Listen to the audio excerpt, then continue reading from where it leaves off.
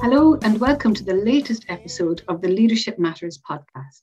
My name is Valerie Jackman and I'm Leadership Lead at CDN. The purpose of this mini-series is to explore leadership from different perspectives.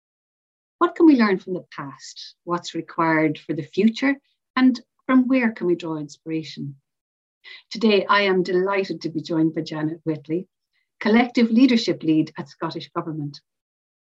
Janet is an experienced public service leader who has undertaken a range of roles that have enabled her to directly influence the future shape and strategic direction of organisations. She thrives on the challenge of instigating and delivering organisational development, finding ways to place people and communities at the heart of collective leadership work. Over the next 30 minutes, Janet and I are going to be chatting about the work of Collective Leadership Scotland and how leaders in the FE sector may become involved. So, Janet, I've been fortunate enough to be involved in a number of projects and developmental opportunities offered by Collective Leadership. But for the benefit of the listeners, what exactly is Collective Leadership Scotland? Thanks for that, Valerie, and thank you for your introduction. And I think Collective Leadership for Scotland is really drawing very much upon the Christie report, which, as we're all recognising, is now 10 years old, and which really put the ideas of collaboration and participation right at the centre of what we need to do in terms of our public services, with a strong emphasis on communities and how we can work together to improve those outcomes for communities. So the work of collective leadership really began when the Christie report came out back in 2011. And it's been a gradual evolution since that time, working very deliberately with partners and colleagues and organisations right across public services, seeking to develop ways of offering development that can help our partners and our colleagues in the practice of collaboration and collective leadership. So that was our origins, and the work's developed over time to have a really clear strategy over the last couple of years, which is absolutely recognising that working and leading in the times that we're in, particularly when we're thinking about the complex societal issues that many of us are working on, it's absolutely clear that none of us can solve those on our own, that there's an absolute requirement to think about bringing partners and colleagues together around these issues. And collective leadership offers a range of practices to support the development of that collective leadership to address complex societal issues. Okay, that's a lovely description. And if we're to dig down a little bit more, so you're saying a range of practices. What kind of practices? Yes, I think the practice of leadership builds on a range of different sorts of theories which underpin them, but you're right to draw attention to the practices, because for me that's actually what makes very accessible and very distinctive what we're offering through collective leadership. So there's 5 key elements in terms of what we think of in terms of the core components of collective leadership. The first is about practices that support self-reflection. And I think, many of us today are experiencing the rapid, demanding pace of work, and actually taking the time to pause, to reflect, to have a bit of stillness, however small, can make an enormous difference between being able to think through maybe a different approach or to engage with a partner in a different kind of way. So that would be the first component, building in self-reflection, building in that opportunity to pause. And there's practices like journaling or I guess different ways of thinking of building in mindfulness practice, or lots of different things. But it's all about creating that pause, creating that stillness that allow us to be truly present in the work that we do. Mm-hmm. The second is about, I suppose, understanding that we're working in complex living systems, and thinking about the practice of leadership as it applies to complex living systems. So it's not about a kind of linear approach, accepting that a hierarchical and linear approach is unlikely to provide us with the solutions when we're thinking about complex societal issues. And so embracing ways of working which recognise that we're working with uncertainty, we're working with not knowing in lots of different sorts of ways, we're working with I suppose, a practice that offers us a recognition that there's not a linear path to get to an endpoint. And so that probably requires a different mindset, so a kind of practice about working in complexity and what that might mean. The third element is about working with curiosity and an inquiring stance. So coming into the situation, losing that sense of being, perhaps a hierarchical leader who has to have the answer and recognizing that, again, just keep coming back to the fact that we're thinking about really wicked, complex societal issues. It's not a model of leadership that applies to every single issue. But for those sorts of issues, recognizing that coming in with thoughtful questions and an openness in terms of what other people might offer into those questions is most likely to allow us to make progress around the issues. So a kind of inquiring stance would mean we wouldn't have a foregone conclusion in our minds about what's going to come out of a particular meeting or a particular conversation, that we're genuinely listening to contributions from other partners and colleagues, and that we have an openness to what comes from those diverse perspectives. So that kind of model that we use within that is action inquiry, and that really allows us to think about carefully phrased questions, to delve more deeply into what the possibilities are with a range of partners, and to try stuff out. It's about, I guess, trying things and learning from that as well. Yeah. The fourth aspect is about relational practices. So recognizing this is about human relations in a group. It's about, again, listening with depth and intent, surfacing the diversity of views with the ways that we ask questions, building relationships and recognizing the importance of that. And so that kind of whole relational strand, and also recognizing that in any group that's working on an issue, be it a management group or a community planning partnership, whatever the group, how that functions has a whole array of human relations dimensions as well. So just have an awareness about all of those relational different aspects. And then finally, the final practice is about just recognizing that we're working with emergence. And so having a comfort and developing a comfort with working with emergence and finding ways to take action in uncertainty, and think about different ways of knowing, for example, different practices that allow us to perhaps not just think intellectually about what the possibilities are, but to use different ways of knowing and working with what we have. So that's possibly quite a long-winded answer, but that would be, in a nutshell, what I would say collective leadership is. Oh, that's so lovely, because I have been involved with collective leadership for a number of years, and I have never before heard it distilled down into those 5 key points. And I know that because of my own involvement, I would say that my own learning through collective leadership has been the most significant learning that I've ever done, looking at the different programs that you've offered. So that's a beautiful insight. Thank you so much. Can you give us an example of maybe one of the projects that you've done? Yes, I'm really happy to share something with you, Valerie. I guess what comes to mind most quickly for me is some work that we're doing at present. So a programme of work with local groupings of senior leaders from police and local government.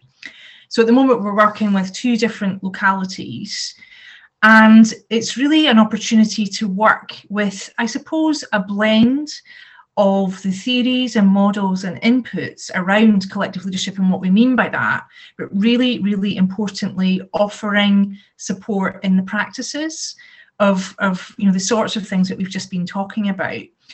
and supporting colleagues in a group to work around a real complex issue that they are actually working on in their work in that locality. Yeah. And so that's a really key element of what we've tended to do with collective leadership, is to recognise that the learning is most likely to have the greatest potency if it's based on actual real work. Yes. So I don't mean a kind of project that's invented, I mean the actual work that people are doing. Yeah. And so this work with police and local government has, as I say, it's at the moment we're working in 2 different localities. And so there's senior leaders from the police and from the local government in that locality in both instances, and sometimes some other organisations as well, learning together and then practising together. Yeah. Over, I guess, some initial programme input and some supported action inquiry groups to begin to explore the work together. But I think what's been really interesting about that work is, I guess very quickly, a recognition of how different even some of these things that we might sound quite simple when we say them, how different and countercultural they can feel when you're coming out of a very different environment. Yeah. But also how quickly a group can really gel, and at present it's offered online, so offered in an online environment, how quickly the commonality of experience and the ability to really open up to a new way of doing things can occur is quite incredible. So even after the first session, a full day session, we would always embed reflective questions and embed inquiry in the work that we're doing. We already had participants coming back, having gone back to their teams and come back a few weeks later, talking about how their teams had noticed they were different, how they were pausing, how they were reflecting more, how they were holding their team meetings in a different kind of way, how they were holding themselves back from coming in with answers where in normal circumstances they would come straight in with answers. And so just, it might sound like quite small changes, but I suppose what we're interested in is that those personal reflections and then the ripple effects and how the change in how a manager is or a leader is in a particular situation and how they're behaving with their team can immediately throw up different possibilities in terms of what might happen around the issue that they're working on. And so that, I guess, it feels very real to me, because I'm hearing each of the sessions, I'm hearing the very live accounts from the leaders who are participating in the programme of what is happening differently for them in their real work. And so that's very reassuring in a way that, that we are onto something that makes a difference, and it can make a difference quite quickly with some quite small changes, but also absolutely recognising that that's working against the culture.